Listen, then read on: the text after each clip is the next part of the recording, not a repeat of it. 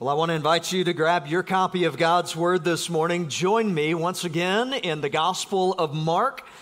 Mark chapter 9, verses 2 through 29 is where we'll spend our time together this morning in God's Word. I do want you to know, if you are new to North River Church, every week as we gather together, we are working through a passage of Scripture and trusting that the Lord will speak to us through His Word. If you are new, you've caught us in the middle of a study through Mark's Gospel, and so we invite you into that, encourage you to join us in God's Word together this morning. I want to ask you this question as we prepare to dive into the text. Have you ever found yourself in a situation where you simply wanted to give up? You ever been there? Maybe you started a new workout routine and you're about a week in and you think, I'm done with this. Probably not doing this anymore.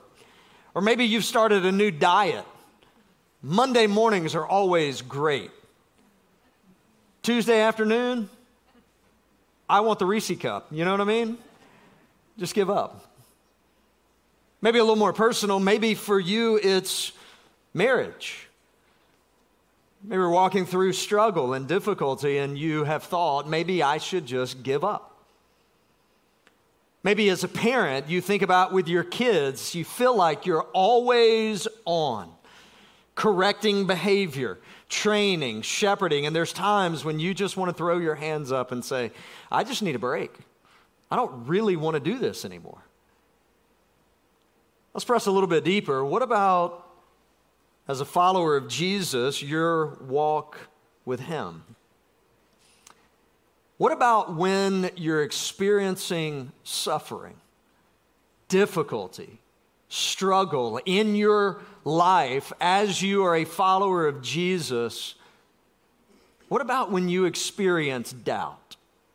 What about in the midst of your walk with the Lord, you're experiencing suffering and it's causing you to wonder, is God, as we just sang, good? Because right now, it just doesn't necessarily feel that way.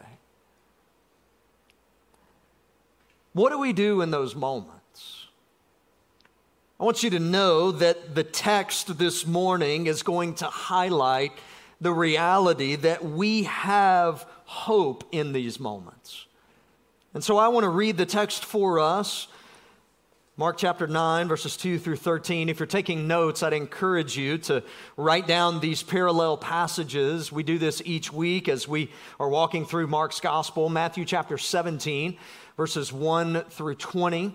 And then Luke chapter 9, verses 28 through verse 43. I'd encourage you in your own time with the Lord over the course of this Thanksgiving week ahead of us to spend some time reading through those passages that go along with Mark chapter 9 here, and allow the Lord to continue to work in your heart and in your mind to point you to the hope that is available in Jesus Christ. I want to read for us beginning in verse 2, going through verse 13, and we will cover verses 14 through verse 29 a little bit later in the message. But look with me, Mark chapter 9, beginning in verse 2. This is God's Word. After 6 days, Jesus took with Him Peter and James and John and led them up a high mountain by themselves. And He was transfigured before them, and His clothes became radiant, intensely white, as no one on earth could bleach them. And there appeared to them Elijah with Moses, and they were talking with Jesus. And Peter said to Jesus, Rabbi, it is good that we are here. Let us make 3 tents, one for you, and one for Moses, and one for Elijah. For he did not know what to say, for they were terrified. And a cloud overshadowed them, and a voice came out of the cloud. This is my beloved Son. Listen to him. And suddenly, looking around, they no longer saw anyone with them, but Jesus only. And as they were coming down the mountain, He charged them to tell no one what they had seen, until the Son of Man had risen from the dead. So they kept the matter to themselves, questioning what this rising from the dead might mean. And they asked Him, why do the scribes say that first Elijah must come? And he said to them, Elijah does come first to restore all things. And how is it written of the Son of Man that he should suffer many things and be treated with contempt? But I tell you that Elijah has come, and they did to him whatever they pleased, as it is written of him.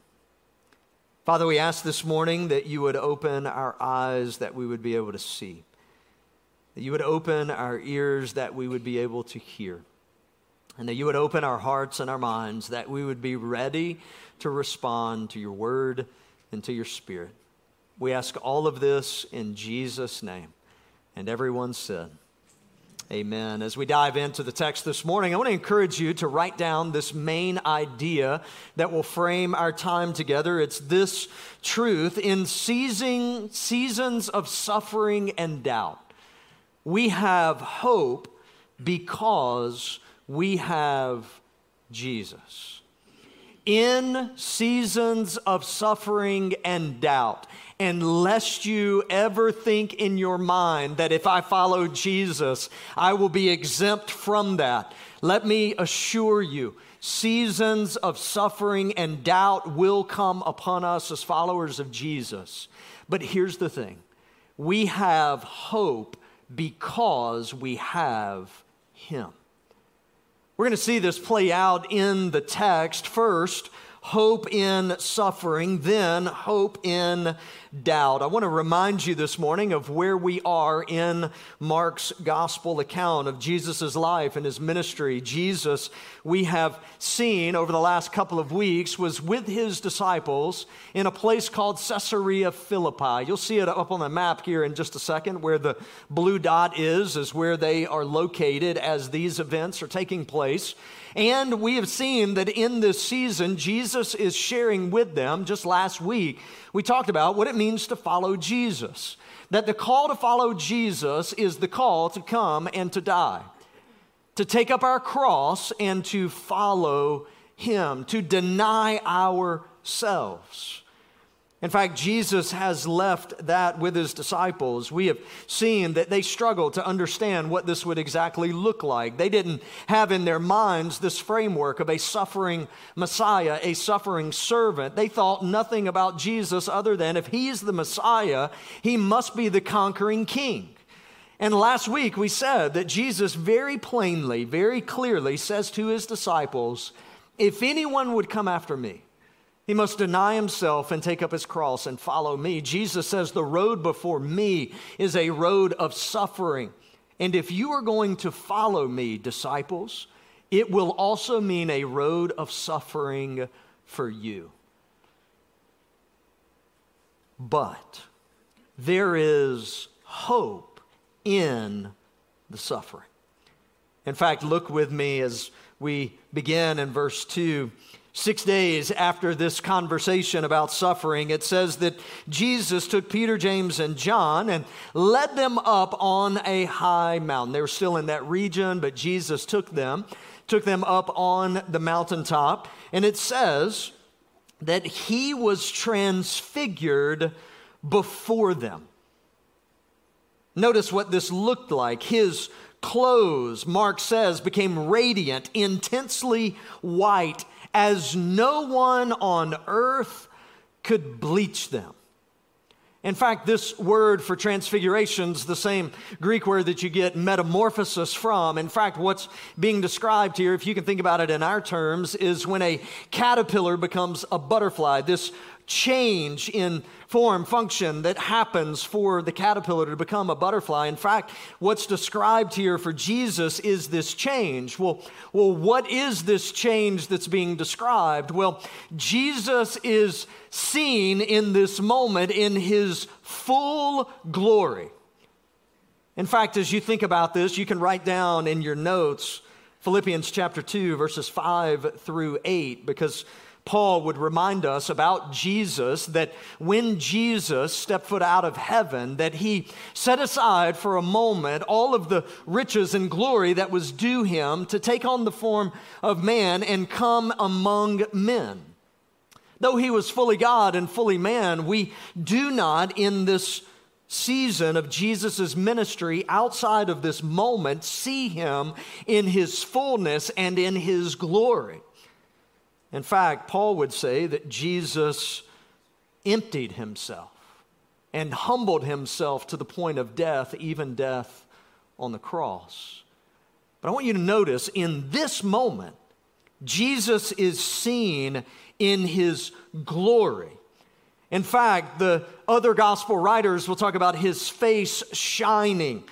In fact, it says here that his clothes became radiant, intensely white. No one, I love the way Mark describes this, could bleach them any better to make them more white and shining. It's a fabulous picture in this moment of what Jesus looked like. But not only that, I want you to notice what also happens in verse 4. There appeared to them Elijah with Moses, and they were talking with Jesus. So not only was Jesus transfigured, not only was his fullness and glory seen in this moment, but also there came in this moment Moses and Elijah there with Jesus. And they're having a conversation. It's a fascinating moment because you may wonder, well, why those two? Why those two central figures from the Old Testament scriptures? Why Moses? Why Elijah, who was one of the greatest prophets? Well, I think there's a point here that Mark is helping us understand and a reason why these two show up on the scene in this moment. In fact, if you want to write down in your notes, Luke chapter 24, verse 27. Because on the back end of Jesus' resurrection from the dead, he is walking with two disciples on the Emmaus Road, and they're having a discussion. They were thinking and voicing out loud, we thought maybe Jesus was the Messiah. We thought maybe it was him. We thought maybe he was the long-awaited one that we knew was going to come, that the Father had promised to send. But now, after all that's transpired, we know that he was crucified. We've heard reports that he had been raised from the dead, though we've not seen him. All the while, they don't recognize that Jesus is the one walking with them. And it says that Jesus begins, in Luke chapter 24, verse 27, with Moses and all the prophets, and he interpreted to them in all the scriptures the things concerning himself. So why are Moses and why is Elijah there with Jesus in this moment? I don't think it's by accident at all, because Jesus, after his resurrection, would point back to Moses, the law, Elijah, the prophets, and help those two disciples on the Emmaus Road recognize that he is the Messiah, the long-awaited one that was promised. And so this moment, once again, reiterates for us the identity of who Jesus Christ is. He is the Messiah. He is the Son of God. I love verse 5. Peter said to Jesus, Rabbi, it is good that we are here. Let us make 3 tents, one for you, one for Moses, one for Elijah. And we get a little bit of explanation in verse 6. For he did not know what to say. He didn't have a clue. He was not expecting this for one, and then as he sees it, he doesn't really know what to say, but Peter, never one short for words, decides to say something anyway. Let me just put this out there. There's just a little bit of wisdom information for you. If you don't know what to say, keep your mouth shut. If you don't know what to say, don't say anything. Because people may think if you're not communicating what you're thinking, that you're actually smarter than you are, right? But listen, if you open your mouth, you eliminate that possibility from that point forward. In fact, Peter could have kept his mouth shut. He didn't. And he says, we ought to make tents. We ought to just stay here. This is glorious. This is amazing. This is incredible. We should do this. Well, in the midst of that, watch what happens. Verse 7, a cloud overshadowed them. A voice came out of the cloud. This is my beloved Son. listen to him in this moment, with the glory of the Son of God on full display, with Moses and Elijah there with him, reiterating the reality of who Jesus is. We hear in this moment the Father's voice. And he says about his Son, "This is my beloved Son. Listen to him." What a moment. And then, verse 8, suddenly, looking around, they no longer saw anyone with them but Jesus only. A glorious moment. And then it's done. Look at verse 9. As they were coming down the mountain, Jesus charged them, "Tell no one what you have seen, until the Son of Man has risen from the dead." So they kept the matter to themselves, questioning what this rising from the dead might mean. And they asked Jesus, watch this in verse 11, "Why do the scribes say that first Elijah must come?" This is an interesting moment because I think his disciples are beginning to put pieces together.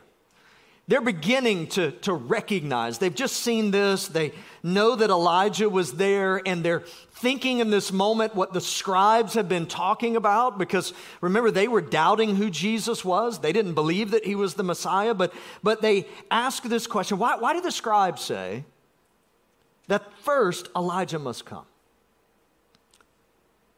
Now think about this. For them, they had just seen Elijah come, right? And Elijah must come, according to the scribes, before the Messiah comes. So they're beginning to connect the dots and go, maybe Jesus is, like he is who he says he is. And we understand that now. But notice that Jesus says in verse 12, Elijah does come first to restore all things. And how is it written of the Son of Man that he should suffer many things and be treated with contempt? Because this is what Jesus understands for his disciples in this moment. He understands that their struggle is in what he had just told them. To follow him means suffering. And so he calls their attention in this moment back to this. And he says to them, "How is it written that the Son of Man should suffer many things and be treated with contempt?" Notice what he says following that. "But I tell you that Elijah has come, and they did to him whatever they pleased, as it is written of him." Jesus says to them, Elijah has come. And it's not the Elijah that they just saw. In fact, he says it's John the Baptizer, the one who had prepared the way for Jesus to come onto the scene. Jesus, once again, is pointing to his disciples the reality that he is the Messiah. He is the Son of God. But why does Jesus say to them, "Don't tell anyone until I rise from the dead"? Because this is a moment that you would think Jesus would want his disciples to declare, to proclaim. And I think there's a specific reason why. Because he knows that as soon as he rises from the dead, as soon as the kingdom is inaugurated, in that moment the church is beginning to be built, he knows that these same disciples will experience suffering. They will experience persecution. They will experience discomfort in this life because they are following Jesus. And in that moment, Jesus wants to point them to the hope that in the midst of suffering, he is enough. Because the transfiguration points to the future that is coming for every single follower of Jesus. We have hope because we know that our suffering servant, Jesus, is coming back as the conquering king in the fullness of his glory. Every knee will bow, every tongue will confess that he is Lord, to the glory of the Father. For us, and for his disciples as we walk through suffering, as we walk through struggle, as we walk through difficulty. We have hope because we know who Jesus is and what he has promised he will do. If you've come in this morning and for you, you're a follower of Jesus and walking through suffering right now. I've heard stories from our church family just this last week of just difficult stuff. I want to encourage you this morning. There is hope. Not hope that your circumstances will change, because they may not. Not hope that it'll all get better just some magical way. It's not that either. It's hope in the reality of who Jesus is and what he has promised for us. Hope in him as the conquering king. Hope in him because our future is secure. You say, Pastor, I'm not yet a follower of Jesus. I'm trying to figure this whole thing out about who Jesus is and whether or not he is the Messiah, whether or not I should place my faith and trust in him for salvation. Let me ask you this question. What are you going to do when you experience suffering in your own life? How do you deal with that? How do you cope with that? How do you navigate through that in a world where there is no explanation and no hope apart from Jesus Christ? I want to challenge you. I want to encourage you. There's an opportunity for you this morning to find hope in suffering. It will be found in Jesus Christ and him alone. Not only do we have hope in suffering, but we also have hope in doubt. Look with me at verse 14.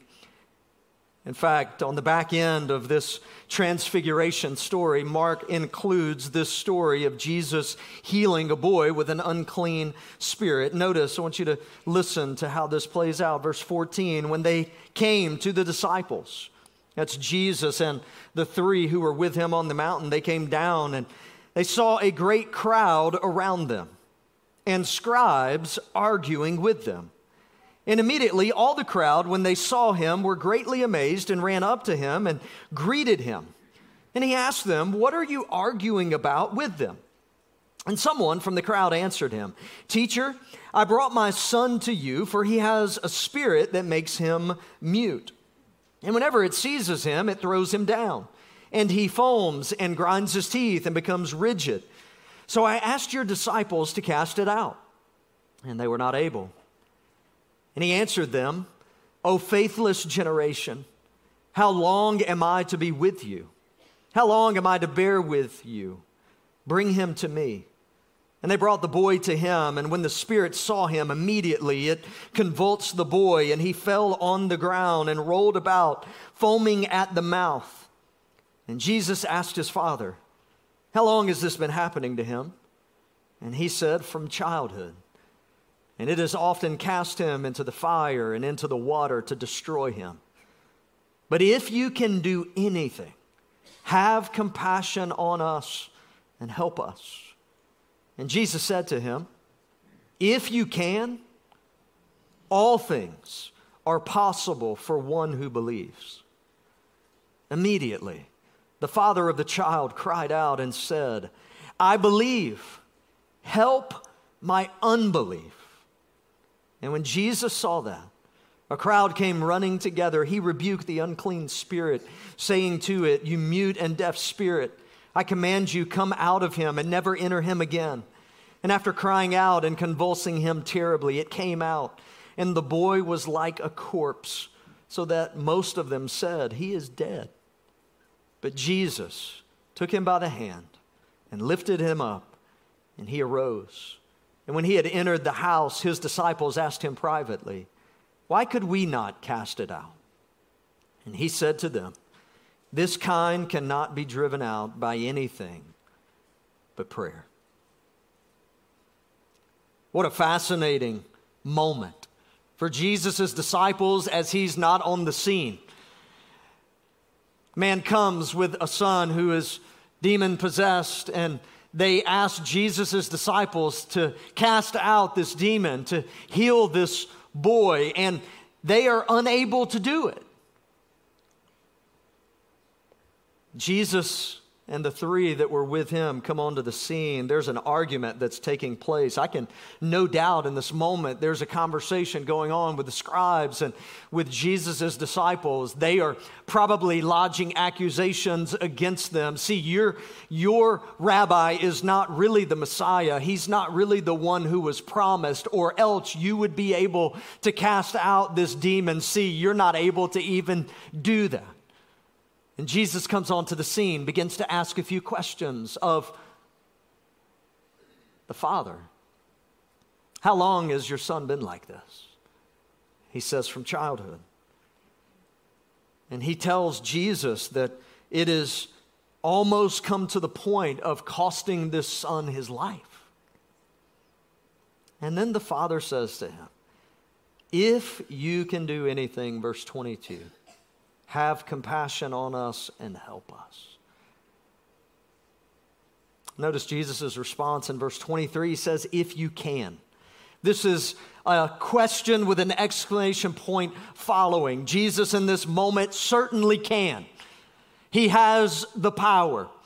There is no doubt about that. We've seen that on display previously up into this moment. But for this father, he doesn't necessarily have faith that Jesus can do this. Notice Jesus' response: all things are possible for one who believes. Jesus says in this moment, the issue is this man's faith. And remember that faith is not something absent from the object that faith is in. Jesus is not saying in this moment, this man's faith is just not strong enough. In fact, what Jesus is saying in this moment is that this man's problem is he doesn't recognize how magnificent, how great Jesus is. Because if he understood the reality of who Jesus is, this issue of faith would not be a problem. And hear me this morning, our response as we think through this is not to wrestle through the question of whether our faith is strong enough. But the question we have to ask is, do we recognize the truth of who our faith is in? Do we recognize how great Jesus is? Do we recognize how powerful he is? Because oftentimes in moments of doubt, that is where our problem lies. We don't see Jesus for who he is. In fact, notice the father's response in verse 24. I love this. The father of the child cried out and said, notice what he says, I believe. Help my unbelief. How honest in this moment. How transparent for this father. In the midst of this moment, to say to Jesus, Jesus, I do believe. But Jesus, I need your help where I struggle to believe. I want to say to you, follower of Jesus, there are moments in our lives, in our walk with the Lord, where we will experience doubt. Maybe you've come in this morning and as a follower of Jesus, you've experienced doubts, but you would never say that because people would look at you and think you just don't have enough faith. That's your problem. You just don't recognize. But I want you to know this man in this moment is willing to cry out to Jesus. I believe you. I trust you, but I am going to be honest. There are moments where I don't believe you and don't trust you, and I need your help in those moments. In fact, he throws himself on the mercy of Jesus. Here's the problem. When we as followers of Jesus experience doubt, and instead of that doubt driving us to Jesus, it drives us instead away from him. In fact, Maybe it's even driven you at some point away from His church, where you've wrestled through, walking through difficulty and walking through struggle and just doubting the goodness of God in that moment and wondering if God is good and if He is who He says He is, why then am I walking through this that I'm walking through right now? Can I encourage you, if that's where you are this morning, lean hard into Jesus. Notice that Jesus in this moment doesn't say to this man, I can't believe you would say that.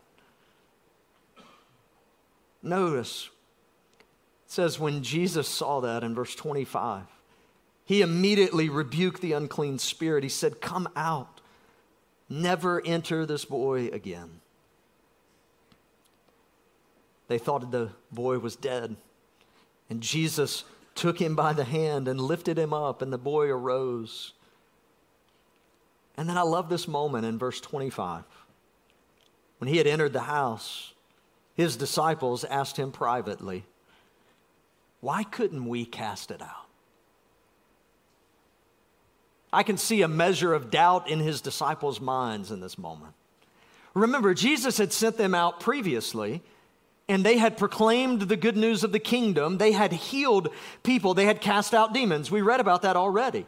But this moment, they're unable to do what they had done previously. And I could assume in this moment that they're asking this question probably a bit frustrated, a bit embarrassed, but maybe even doubting whether or not they understand the truth of who Jesus is. And notice His response in verse 29. He said to them, this kind cannot be driven out by anything but prayer. Now you look at that and you may be tempted to think that Jesus is saying in this moment, guys, you missed the first thing. If you'd have prayed, it would have happened. I don't think that's what Jesus is saying.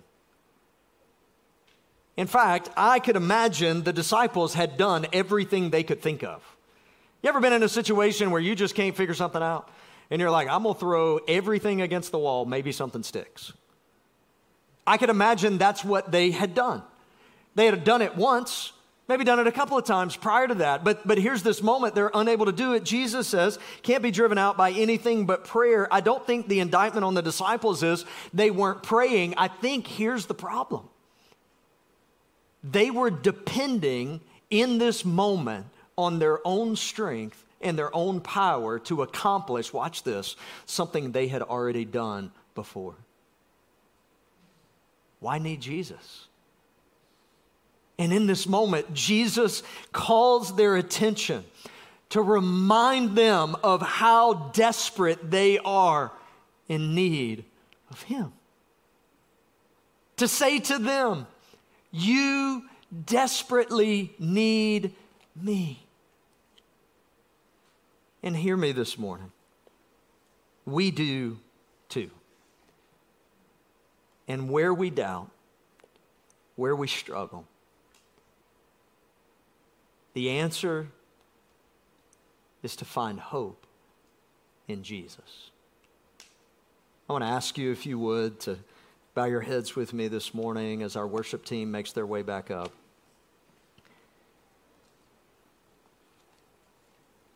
Maybe you find yourself in a season of suffering right now. Maybe you find yourself in a season of doubt as a follower of Jesus. There is hope this morning. There is hope in Jesus. I want to encourage you, lean into Him. Rest in Him. Cling to Him this morning. Maybe you're not yet a follower of Jesus. I want you to know this morning that in suffering and in doubt, there is hope for you. And that hope is found in a relationship with Jesus Christ. That for you this morning is the step that you need to take. Father, we thank you for your word. God, would you grant us through your grace hope wherever we find ourselves this morning. Hope in Jesus. It's in His name we pray. Amen. I want to invite you to stand and join us as we sing this morning an upbeat, encouraging reminder of who Jesus is. You sing with us.